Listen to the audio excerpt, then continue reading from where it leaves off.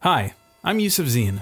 My latest TVO Today podcast is on how a Canadian ends up in a Chinese prison and if he's even alive. Listen and subscribe to Extradition. Available now, wherever you get your podcasts. Welcome, everyone, to the On Poly podcast. I'm Steve Paikin. And I'm John Michael McGrath. This week on the pod, is it possible the Ontario budget will be balanced in just 2 years? More school boards are trying to defy the province's end of the mask mandate. More info has surfaced about the Medical Officer of Health's 1-month absence. And in light of the hit-and-run killing of one of Canada's most beloved maestros, a conversation about the need for all of us to share the road. It's Tuesday, April 19th, 2022, so let's get to it.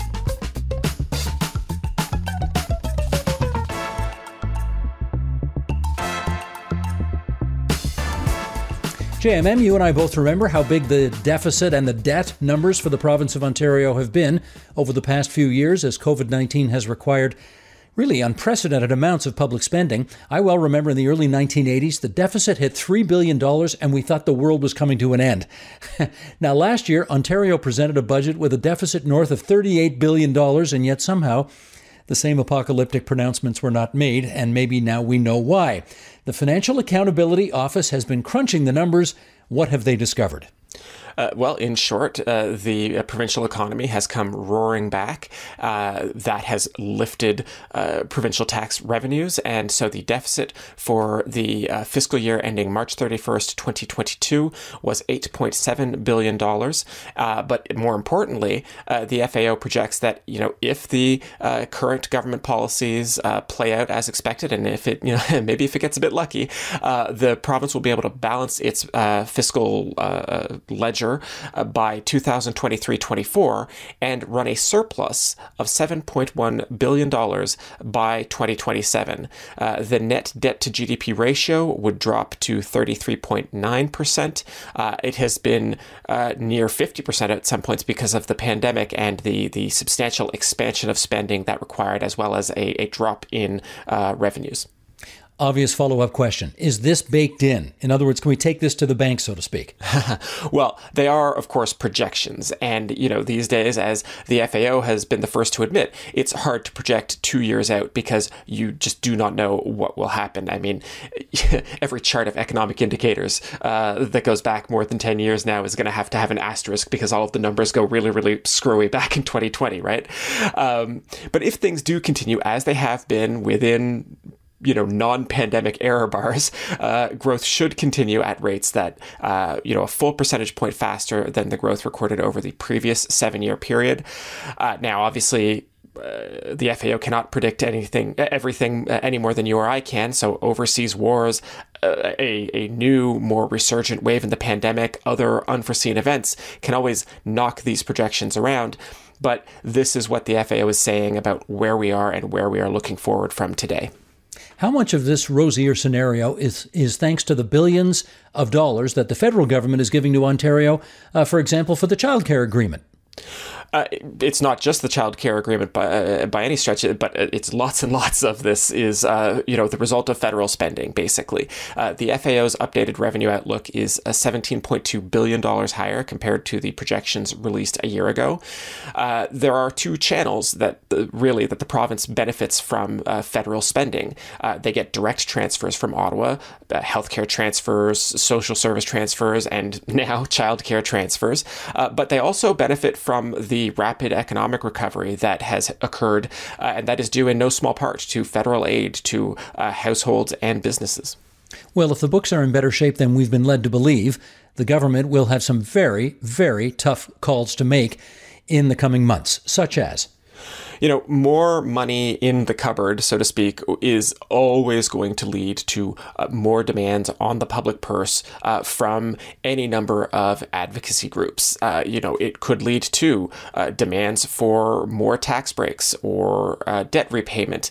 In fact, the FAO has actually already projected that this government will make further tax cuts later in this decade. Basically, they're looking at some of the future revenues that the government is already reporting. But these are calls that, every government either has the difficult job or privilege to make, depending on your perspective. It's, it's a job that every party in the legislature wants, right? Inevitably, some people will be happy and others disappointed. This news may help explain why the government has been handing out money hand over fist for the past couple of months. Hundreds of millions of dollars for the auto sector in subsidies, tax cuts for citizens and households.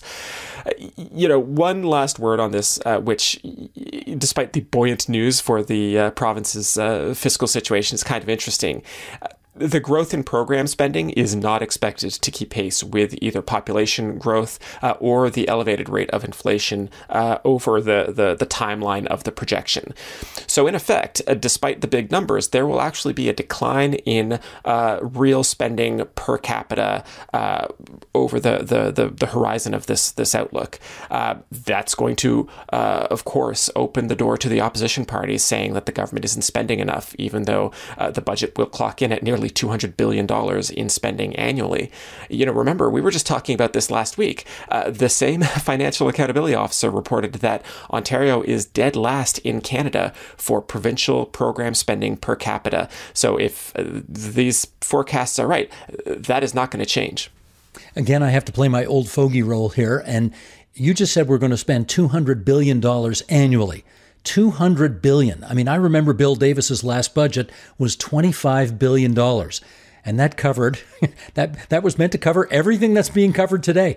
Holy smokes. No, anyway. It's a fascinating... It's a fascinating story about how the public spending in the province has changed because, it's really the result of basically, a handful of crises are really responsible for the vast majority of all of the provincial debt, for example. The recession in 1990, the great financial crisis in 2008, and now, of course, COVID. Those three events have driven this enormous inflation of the province's debt. The inflation is a confusing term for me to use in this context. Understand what you mean. Well, let's return to a topic we discussed last week, and that is why Ontario's Medical Officer of Health, Dr. Kieran Moore, was out of the public eye for a month. We now have part of the explanation which surfaced last week, don't we? Yes, we do. Apparently, for some of that month, he was on vacation in the Dominican Republic.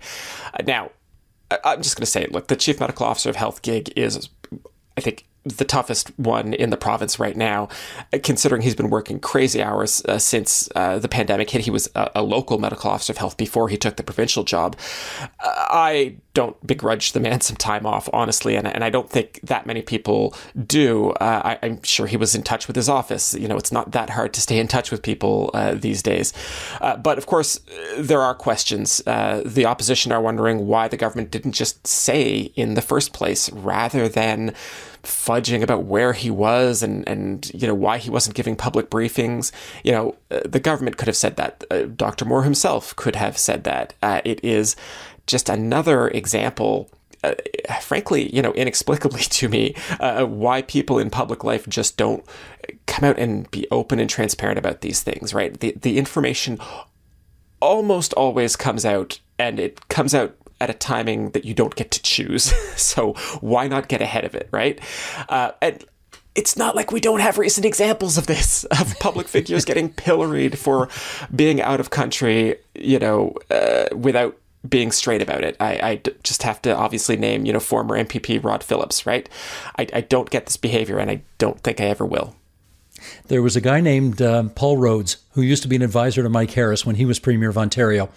And his advice to his Premier always was, figure out where this story is going and go there right away. Don't do the, drip, drip, drip of bad story after bad story, day after day, which finally 3 weeks from now you're going to have to apologize or reveal or do the right thing anyway. Just, if you know where the story's going, just go there. Get it over with. And I think you're right. I don't think anybody begrudges this guy a vacation. He's worked his ass off. Oh, am I allowed to say that? I just did. We'll beep it out, I'm sure. But I mean, look, just as the classic example, or not even classic, the ongoing example right now of the drip, drip, drip killing a government. Look at Boris Johnson in the UK, right? Every new revelation about parties being held while the rest of the country was under lockdown, and every denial having to get, so actually it turns out we were partying. It's just murder, and I don't understand, I guess I kind of understand why it happens, but everybody knows it's going to fail. All right, let's turn our telescope to the opposition side of the House. The Liberals made a pretty big announcement the other day related to who's standing for office in the next election for them. What's that about? When Stephen Del Duca ran for the leadership of the Liberal Party, he pledged that 50% of the candidates for the 2022 election would be women, and the Liberal leader has confirmed last week that they have met that target. It is the first time ever that the party has had 50% female candidates, so they're pretty chuffed about that. And kudos to the Liberals on that. Promise made, promise kept, as the government of the day would say. But okay, I don't want to be churlish here, but I do recall Mr. Del Duca also promised to have 30 of his candidates be under the age of 30 as a way of drawing more young people to the Liberal Party and his leadership campaign 2 years ago. And incidentally, I don't think they've fared all that well on that score. No, I think that's fair to say. They have snagged some prominent young people in their roster of candidates, but based on what I've seen, I would say it's far from clear that they're on track to meet the specific target that Del Duca himself set during his bid for the leadership. Let's check out on the NDP now. They are road testing some new lines in anticipation of the election. And the latest one is, in 2018, the NDP came first or second in 100 ridings. 100 out of 124. That's a lot. So they consider themselves to be the best alternative to the Ford Tories. And while, of course, they're hoping for a majority government, their leader, Andrea Horwath, is saying she's 10 seats short of being able to form a government. What does that mean? There's another part of her argument that is intriguing, which is, it's clear that the majority of Ontarians do not want Premier Ford re-elected. They will not be voting for the Progressive Conservatives if polls are currently correct. So the question is, who is the better alternative? Now, I guess, strictly speaking, the majority of Ontarians never want a premier who's in power, because every premier we've had in Ontario since World War II got there with less than 50% of the total votes cast. Cover your ears, Steve. Even Bill Davis never got close to 50% of the votes, and he won 4 elections. I do know that. I thought you might. So we're starting to see hints of the fact that, there's going to be 2 campaigns happening really at the same time. The first is between the New Democrats, the Liberals, and the Greens as who will be the chief anti-Tory alternative. And then there's the second, which will be between the Tories and whoever the prime challenger turns out to be. Obviously, the Conservatives hope their opponents will continue to split the anti-Ford vote very evenly, as most polls have shown them doing, further ensuring the likelihood that the government will be re-elected, even if they don't even necessarily get 40% of the popular vote. What do I always like to say about polls, John Michael? Polls are a reflection of what people were telling the pollster yesterday and don't really say anything about the future. There you go. You were listening. I'm honored. That's wonderful. I mostly listen to what you say. Okay, let's check in on our schools, where, as our listeners will know, the mask mandate ended some time ago, much to the chagrin of many in the schools who think taking it off before the March break was not a smart idea. Initially, the Hamilton Wentworth District School Board said it didn't want to comply with the end of the mask mandate. They wanted their students to keep the masks on as a hedge against increasing spread of COVID. Now, another school board has joined that call with some rather scary extenuating circumstances. Why don't you get into that? In Eastern Ontario, in the National Capital Region, Ottawa-Carleton, the public school board, the Ottawa-Carleton board, now wants to reimpose a mask mandate. It has emerged, of course, that the Liberal House Leader John Fraser, his 6-year-old grandson, has been admitted to the Children's Hospital of Eastern Ontario. Fraser's grandson is being treated for orbital cellulitis, which is an infection infection of the fat and muscle around the eye. The family believes it may be a post-COVID infection condition. The Liberals are, of course, calling for a renewed mask mandate. They were doing so well before Fraser's grandson was admitted to hospital, but the government and Health Minister Christine Elliott have obviously wished Fraser's grandson well in a speedy recovery, but they are not making any changes to the current masking policies. Let's look up north. And here is a very unhappy development for somebody preparing to run for re-election. Gilles Bisson, who is the MPP for Timmins, suffered a heart attack and had triple bypass surgery in Toronto a little over a week ago. This was a very shocking email to get from the NDP. Bisson is not standing down. He insists he's going to follow his doctor's orders, recuperate, spend the next 4 weeks or so recuperating, but is going to hit the campaign trail and then seek re-election for the seat in Timmins. He's going to be 65 years old next month and is one of the longest serving members in the legislature, having been first elected in 1990. There are certainly not that many MPPs who've been around as long as he has. A pillar in the NDP caucus. He served as the NDP House Leader for many years, and if you ever want some classic examples of opposition MPPs needling the government, search for Gilles Bisson's name in Ontario Hansard, and you will almost certainly come across them. Indeed you will, indeed. Well, let's check some recent polling, even with the admonition that polls are a great way of telling us what people thought yesterday. They are not predictive of what people will do on June 2nd, but it does give you a sense of the state of play today. This is Main Street Research numbers we're about to give you. It's got the Progressive Conservatives at 39%, the Liberals at 26%, NDP 24%, Greens around 3.4%, and around 15% of voters, 15% remain undecided, which is a relatively low number, all things considered. Okay, having said all that, if you're the Conservatives, John Michael, you got to kind of like where you're sitting right now. Oh, absolutely. These numbers would almost certainly deliver a renewed majority government to Doug Ford and the Progressive Conservatives.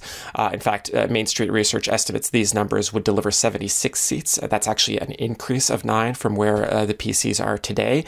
The key to their success, we talked about this earlier, is just having the opposition really evenly divided between the Liberals and the NDP, who, as you can see in those numbers, are basically tied in second. Those are really perfect circumstances for the government to be reelected. Yeah, it's interesting. The Ford Tories in 2018 got about 40% of the total votes cast, which is about where they are today. And yet, based on these numbers and these vote splits, Main Street is calling for 9 more Conservative seats. And you ask yourself, how can that possibly be? And you've answered the question there. If the opposition is more evenly divided, it's great for the government in power, right? Right, absolutely. I mean, about the only good news for any of the opposition parties in these numbers is that the Liberals would probably be back in official party status. I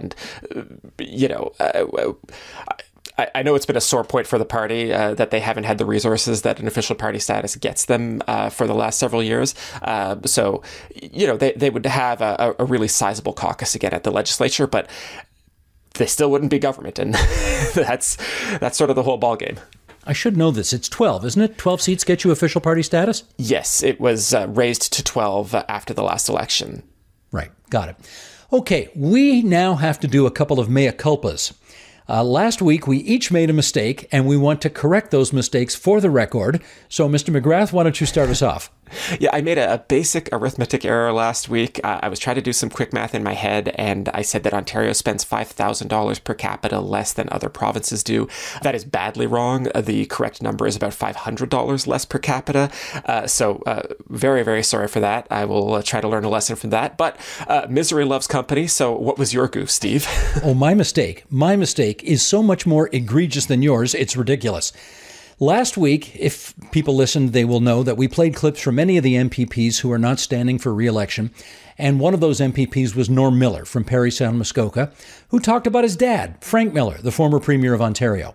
I had written down on my script that Frank Miller was the 19th Premier of Ontario, which of course I have known since 1985 when he was that. But I didn't say he was the 19th. For some reason, I saw 19 and the words came out 18. And everybody knows that Bill Davis was the 18th Premier of Ontario.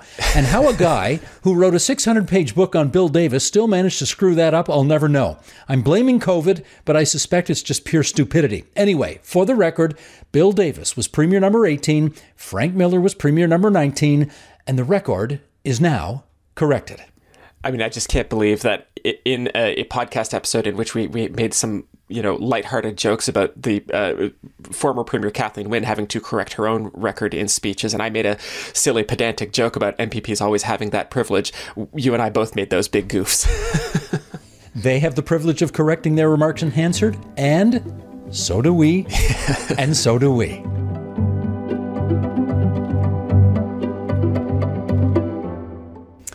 Okay, we are now going to be joined by a special guest to talk with us about the appalling tragedy of people being killed on our roads. I thought we needed to have this conversation in light of the senseless hit-and-run killing of Boris Brott in Hamilton a couple of weeks ago.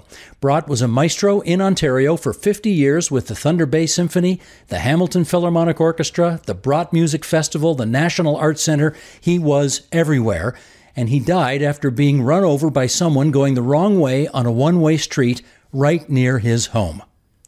Eleanor McMahon is a former Ontario cabinet minister and MPP for Burlington who created an organization called Share the Road after her husband, a police officer, was killed while cycling by someone ultimately found guilty of careless driving. The driver's sentence, 100 hours of community service. At the man's sentencing, McMahon learned the driver had 5 violations for driving with a suspended license and $14,000 in outstanding fines. Eleanor McMahon, welcome to the On Poly podcast. Hi there. Thanks for having me. Eleanor, you're a great person to do this again and go through the misery of this story again, but I think it's important because this kind of stuff is still happening. How many years has it been since Greg's death? 15 years now. Well, I can tell you that since my friend Boris Brott was killed 2 weeks ago, I am no less furious about it 2 weeks later. Not sad, but furious. Tell me at what point the fury begins to subside. Well, 2 things. First of all, thank you for having me here today. I wish it was under different circumstances like you, but and I want to express condolences to Boris Brott's family. I had the privilege when I was Minister of Culture of meeting Boris Brott, and then again last summer as a board member in the Art Gallery of Hamilton, where we convened a community conversation with the then Minister of Canadian Heritage, and he was there. And of course he was there because he cared about his community, and culture was his reason for breathing. And he was an inspiration and a beautiful human being. So we send sincere condolences, and may he rest in peace. So I think the good thing about being angry about senseless and tragic events is that we have the opportunity to channel that and to make meaningful change. And for me, being able to channel my grief, channel my anger at the senseless loss and the man who killed my husband was the gratitude that filled that void in my ability to, because of my background, because of what I knew, and because I'm a member of the police family, channel that grief into meaningful change. And I think conversations like this one are a good place to begin, Steve. So hopefully Boris is watching and smiling in some way, or maybe it's too soon, but at the very least, we're having this conversation, and that tends to inspire and inform. So you're using your platform to do that, and I'm just glad you asked me, because this is such an important conversation to have, because when things like this happen, people want they want healing from their loss. They want someone to be held accountable for this horrible act, and I think that that's not only human, and it's completely understandable. So I'm just happy to be here for this conversation, wishing it was different, but here to have it nonetheless. You channeled your anger and your sadness into creating an organization to advocate for sharing the road, cyclists, pedestrians, motorists, everyone. How much impact do you think that organization has had in actually improving things? Well, I think it's had a lot of impact. The first thing that we did as we were conceiving of the organization, I sort of went around the province and talked to as many people as would listen about what we needed to do. So before we were intentional about Share the Road and creating the Share the Road Cycling Coalition, I went around and talked to people. It was a bit of a, if we build it, will you come? And the immediate response was yes. And in it, really struck a chord with me, that what the disparate group of people who were interested in making a difference in this realm needed was someone to convene them, bring them together, in some places build their capacity, in some places unite and inspire them. And they were a coalition of very earnest and wonderful people, and they ranged from politicians to community advocates to police officers to health and well-being advocates who cared about healthy, safe, and active communities. And legislative reform for us became an early imperative, because I went to the commissioner of the OPP at the time, and I said, the guy that killed my husband had 5 convictions for driving under suspension, 4 for driving with no license. As you pointed out, 14,000 in unpaid fines. And by the way, 2 months after he killed my husband, he hit someone else. And I don't think that can stand, not because I'm a vengeful person, because I forgave him. I needed to do that. And that was healing for me too. And it was hard, but I did it, not for him. I did it for me. And I did it for Greg's family. I did it for us. And so I had to face him in court, by the way, twice, because he appealed his original conviction. So for us, passing legislative reform was a way to say, police need the tools to enforce our roads. And there are several components to this conversation about how we make a difference in tragic circumstances. And the fact that we can represents an alignment of the stars in some extraordinary ways, because it takes someone to make the case for legislation, convince the politicians that it needs to be done, mobilize people who are in a coalition that want to see it happen, then get it passed, then train police officers, then get the courts to use the instrument effectively, then to see that the charge gets laid, and then to see that there's meaningful sentences that are adjudicated so that we get the kind of change that we want to see. So there are so many parts to this equation, and it's why so many people don't elect to proceed, because it feels overwhelming and they don't know how. So I'm incredibly grateful that I had the skills that I was able to do all those things, and consider it a minor miracle that I was able to pass not just 1, but 3 legislative changes in Greg's memory. And the first being the Greg's Law in 2009. And again, when I went to the commissioner, he said, I'm in, what do you need from me? And I'm pretty fearless. I asked him to work inside government to mobilize in the Ontario Public Service. And I said, I will do the rest. I will mobilize the societal conversation. I will work with the media. I will be the voice of this campaign, and together we can get this done. So that's really the conversation. And then Share the Road has, again, being the convener, and still today is the partner to government for safe cycling in Ontario, having organized a coroner's review into cycling death, meaningful legislative change, and a coalition that has been that partner to government and convened the important actors in this conversation. So in telling you this story and thinking about it again, I have an enormous amount of gratitude to the people that helped us along the way. But when I think about the loss and the senseless loss of someone like Boris, I do think we can, if feasible, use these moments of grief to, have that conversation and remind political actors that this remains an issue of interest and concern to people, and vigilance, and we haven't solved it yet. So we need to continue to be influential when it comes to road safety. A couple of follow-ups from me on this. Number one, did the man who did this to your husband, did he ever ask for your forgiveness or apologize to you? No, not once. I saw him during the court proceedings a couple of times. I passed him in the parking lot. We were in the same physical space together a few times, and not once did he ask for my forgiveness, and not once did he apologize. My God. All right. Second follow-up. What do we need to do now? You've pointed out that we need to continue to work to make things better. So, I note that there has been an upsurge, even in the last few weeks, of pedestrians being killed 7 in their neighborhoods. 7 in Hamilton in the last couple of weeks. Ridiculous. Yeah. Ridiculous. Okay. What still needs doing? It certainly isn't, it never is a silver bullet issue. I wish that I could sit here and tell you it's this one thing. And if we could just do this one thing, we could start saving people's lives tomorrow. I can think of a couple of things off the top that have worked in other jurisdictions around the world who have prioritized pedestrian and cyclist safety in the context of vulnerability. So we call pedestrians and cyclists and motorcyclists vulnerable road users because they are more vulnerable than motorists. And consequently, they are allowed certain privileges as a consequence of that vulnerability. And those range depending on where you are jurisdictionally. So the Northern Europeans and the Europeans in general really have the cycling and pedestrian culture nailed. We're late to the party in North America. There are some cities around Canada and in the United States that have done important things, but we have a long way to go to catch up to jurisdictions that have prioritized pedestrian and cyclist safety.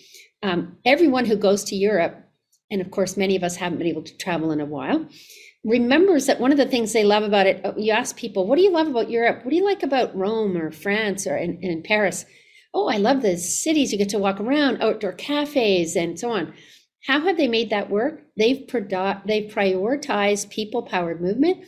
They've made it safe, easy, and convenient, as the Dutch and Danes have done, to make it easy to walk and ride your bicycle for the numerous economic, health, and safety benefits that has. They have lowered speed limits inside cities. So if you go into the large cities in Europe even, their speed limits are a lot lower than ours. Speed kills. And making sure that we have lower speed limits is a dramatic and really important way to change behaviors, because it automatically sends a signal that, this isn't the 401. Downtown Hamilton is not the 401. You know why? There's no pedestrians and cyclists on the 401. We don't allow them on 400 series highways. Very few people walk from Windsor to Chatham, for example. But they do walk in downtown Hamilton to go to the symphony, to go to restaurants, and we want them. We want these cities to be attractive places because lives matter, and also because the next generation, by the way, of young people aren't driving as much. 40% fewer young people are getting driver's license. And the future of our economy depends on transit-related development, high-density cities where people are walking and cycling, and those modes of transportation are prioritized. For far too long, they've been politicized, and that has to stop. We cannot solve problems by politicizing these issues. It's not about us versus them. We are all in this together, and politicians have an obligation to act on everyone's behalf, but to prioritize vulnerability.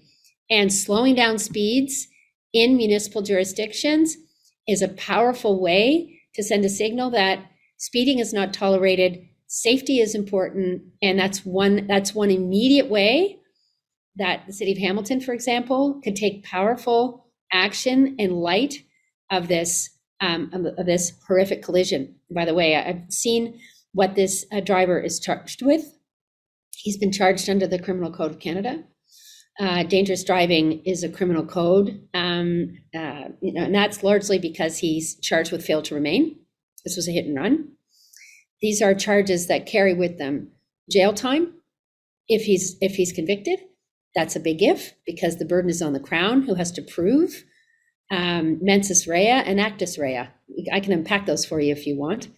But those things don't exist in the provincial offences court. Greg's case was a case of careless driving.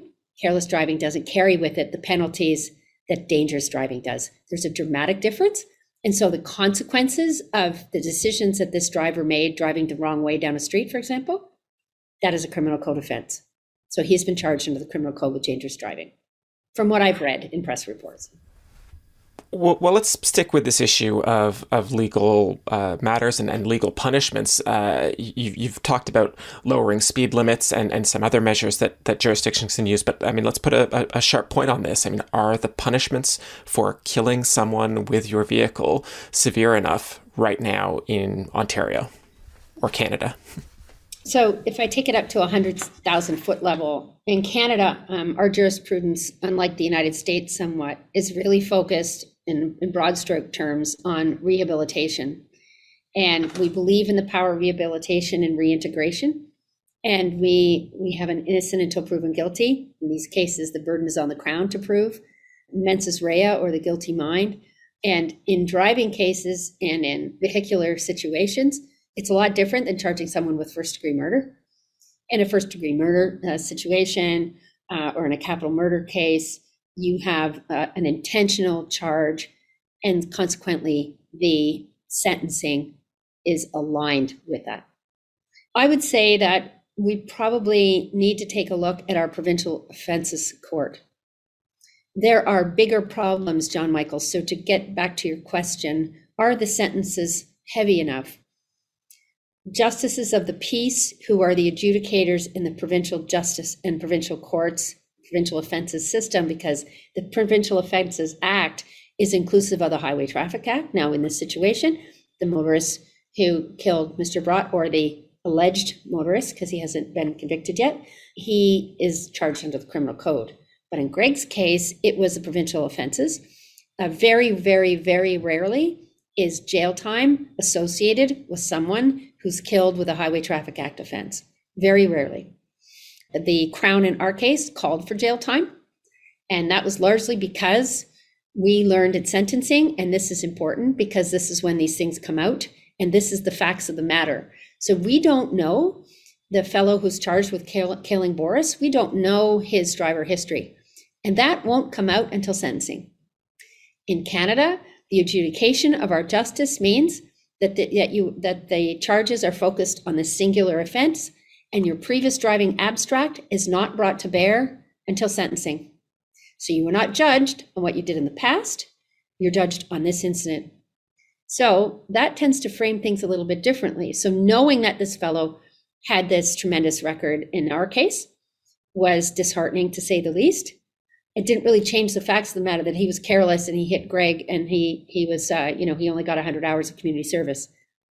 Had I wished that he had jail, I wished that he had been given a tougher sentence, largely because I think it sends a powerful signal to society that lives are important, and that when you make a mistake like this, and it's a careless mistake, 30 seconds can cost someone their life. And that you need to be responsible and accountable. My husband spent his career holding people to account, and this was really, really personally important to him. So it was really important to me that this fellow who killed him be held accountable for what he did. I have no idea whether he feels accountable. He never said sorry, to your point, Steve. He never took the opportunity to say, I'm sorry I robbed you of your best friend. I'm sorry that my carelessness, my sheer carelessness, took him from you, took him away from his family and his daughter, and he's gone and he'll never meet his grandchildren. I'm sorry. Never said that. Well, this is one of the very things that we were talking about actually at Boris Brott's funeral, which is there will be no justice here. Even if this fellow goes to jail, there's no justice because Boris is dead forever and this guy will go to jail for however long he'll go to jail for, or not, and then get on with his life. I know just the other day at TVO, a bunch of us were sitting around talking about this, and immediately when I raised this example, Eleanor, person by person by person by person came out with other examples of how they'd almost been hit, or somebody carelessly drove and almost knocked them over, or somebody was out with a perambulator walking their baby and almost got hit. There seems to be so much of this, and yet so little political focus or action on it. You've been in politics. Yeah. Why do you think that is? I think it's because as a society, we just accept that people are going to die every day, and we've internalized it, and we're numb to it anymore. I think the sheer barrage of the numbers of people, I listen to these pedestrian and cycling deaths, every one of them preventable. And I think to myself, those families have been shattered. Those lives are changed. That person is gone far too soon. And it does require more of a response. There are things that we can do. We put men on the moon again, Steve, and brought them back again. You know, I'm fond of saying we put men on the moon and brought them back again. Surely to God, we can figure this out. We need to concretely say that this is a priority and focus on the kind of safer infrastructure treatments, better lighting in some instances, better signalization, and slower speeds. Speed kills. Honestly, the difference between 40 and 60 kilometers in a pedestrian collision is the difference between life and death. I don't know how fast this fellow was going. The police investigation will determine that. He fled the scene, and so we don't know if he's been charged with impaired, for example. It can't be because there was a loss of continuity in the evidence chain. So he likely wouldn't be charged with impaired because they don't have the evidence for that. So we don't know many of the facts of this case, but it is a classic example of the need for change behavior. Sentencing and tougher sentencing can lead to better decisions and better choices. And that's part of the equation. But as I said earlier, this is not a silver bullet. We have more to do in how we prioritize cyclists and pedestrians. And if we say that they are a priority, that we want our cities to be walkable and safe for all ages, then we have to put our money where our mouth is. And legislators have to get serious about working with municipalities to either give them the tools that they don't have now, or stipulate that infrastructure has to be inclusive of the kinds of pedestrian and cycling safety that we need. You've already alluded to the infrastructure side of this thing, and I just think it's really important. I mean, how much of this problem is, individual behaviors, whether it's poor drivers or cyclists or pedestrians, versus the design of roadways, bike lanes, things like that? Over the years, I've heard the phrase often, you can't legislate good behavior. It's quite true that people are going to make bad decisions every day. That's what makes us human beings. There's always, we like to think that there's regret in these circumstances when people make bad choices that end in loss of life or severe injury. So changing people's behavior and incenting them to make better decisions is part of it. But we really do need to think carefully about how we design our cities and creating safer streets and safer neighborhoods, slowing things down, putting speed bumps in, making our intersections safer, prioritizing vulnerability. Cities in Europe have prioritized vulnerable road users. If you go to Denmark, if you go to Sweden, if you go to Norway, you see that the city street treatment is so classically focused, not just on cars. Cities aren't just for cars, cities are for people. And even in New York City, where they have a prioritized cycling and walking strategies, New York is a great walking city. Do people get hit by cars there? Yes, they do. But they've taken meaningful steps to arrange for deliveries at off-peak hours, for example, remove trucks from their streets so that vulnerable road users can have priority. Give the streetscape to the people who are the most vulnerable. They do it in Europe. And the last time I looked, Sweden and Denmark have thriving economies. They put cyclists they start with pedestrians and they give them lots of berth because people-powered movement is what they prioritize, and those people make an economic difference because they're slow moving and they shop on their way home and they walk to work. And then you step down a little bit on the street and then you have your bike lane, and then you have your car, and then you have your live lane. Cyclists aren't required to ride in a bike lane next to a car. Why are we protecting the cars? We need to protect people and put a greater focus on vulnerability and vulnerable road users and make them the priority. We have to stop designing cities and neighborhoods around cars. They are important, but they're not the only thing that's important. And when you prioritize vulnerability, you make your roads safer. It's that simple. Eleanor, I have to say, on behalf of John Michael, I'm always so impressed at how you are prepared to speak so courageously about the worst thing that ever happened to you in your life. I know with the hope that somewhere down the road, it's going to result in more impactful, meaningful change that will help save lives. So thanks again for sparing some time for us today. We're grateful. Well, that's really kind of you, Steve. When I'm in these conversations, I'm thinking about Boris's family. I'm thinking about the other 7 pedestrians who've lost their lives. I sat on the coroner's review in a cycling death. One of the deaths that was investigated was my husband's. It does take some courage to do these things, but I think courage is a gift. And if I can use that gift in the service of other people, then I feel that my husband's death will not be a meaningless tragedy. I'm seeking to bring meaning to a senseless act. And I suspect that Boris's family is trying to do the same. you will never understand why on that particular day your loved one left the house and didn't come back, and why someone chose to make an egregious choice that ended in such a horrible loss of life. Unfortunately, we will never understand these things, but if we can bring some meaning to it, then, and if this conversation helps to catalyze meaningful change, then I've been able to advance the agenda. Hear, hear. Thanks, Eleanor. God bless. Oh, you're so welcome. We always conclude this podcast with our favorite quotes of the week, and we'll have those immediately after we ask you to give us a rating on Apple Podcasts. We do love your feedback, good, bad, or indifferent. You can also shoot us an email at onpolitics@tvo.org. We also want to remind you to read our weekly On Poly newsletter, which drops every Tuesday. You can subscribe to that at tvo.org/onpoly-newsletter. And this week we talk about the NDP being 10 seats away, or if they're really 10 seats away. We will explore, yes. Here now, my quote of the week, and I'm going for a 3-in-1 quote of the week this time. Our friend Nam Kiwanuka moderated the Equity Day Leaders Debate last week. The leaders of the NDP, Liberals, and Green Party all showed up. Premier Doug Ford of the Progressive Conservatives did not. So here are snippets from the closing comments from Andrea Horwath, Stephen Del Duca, and Mike Schreiner.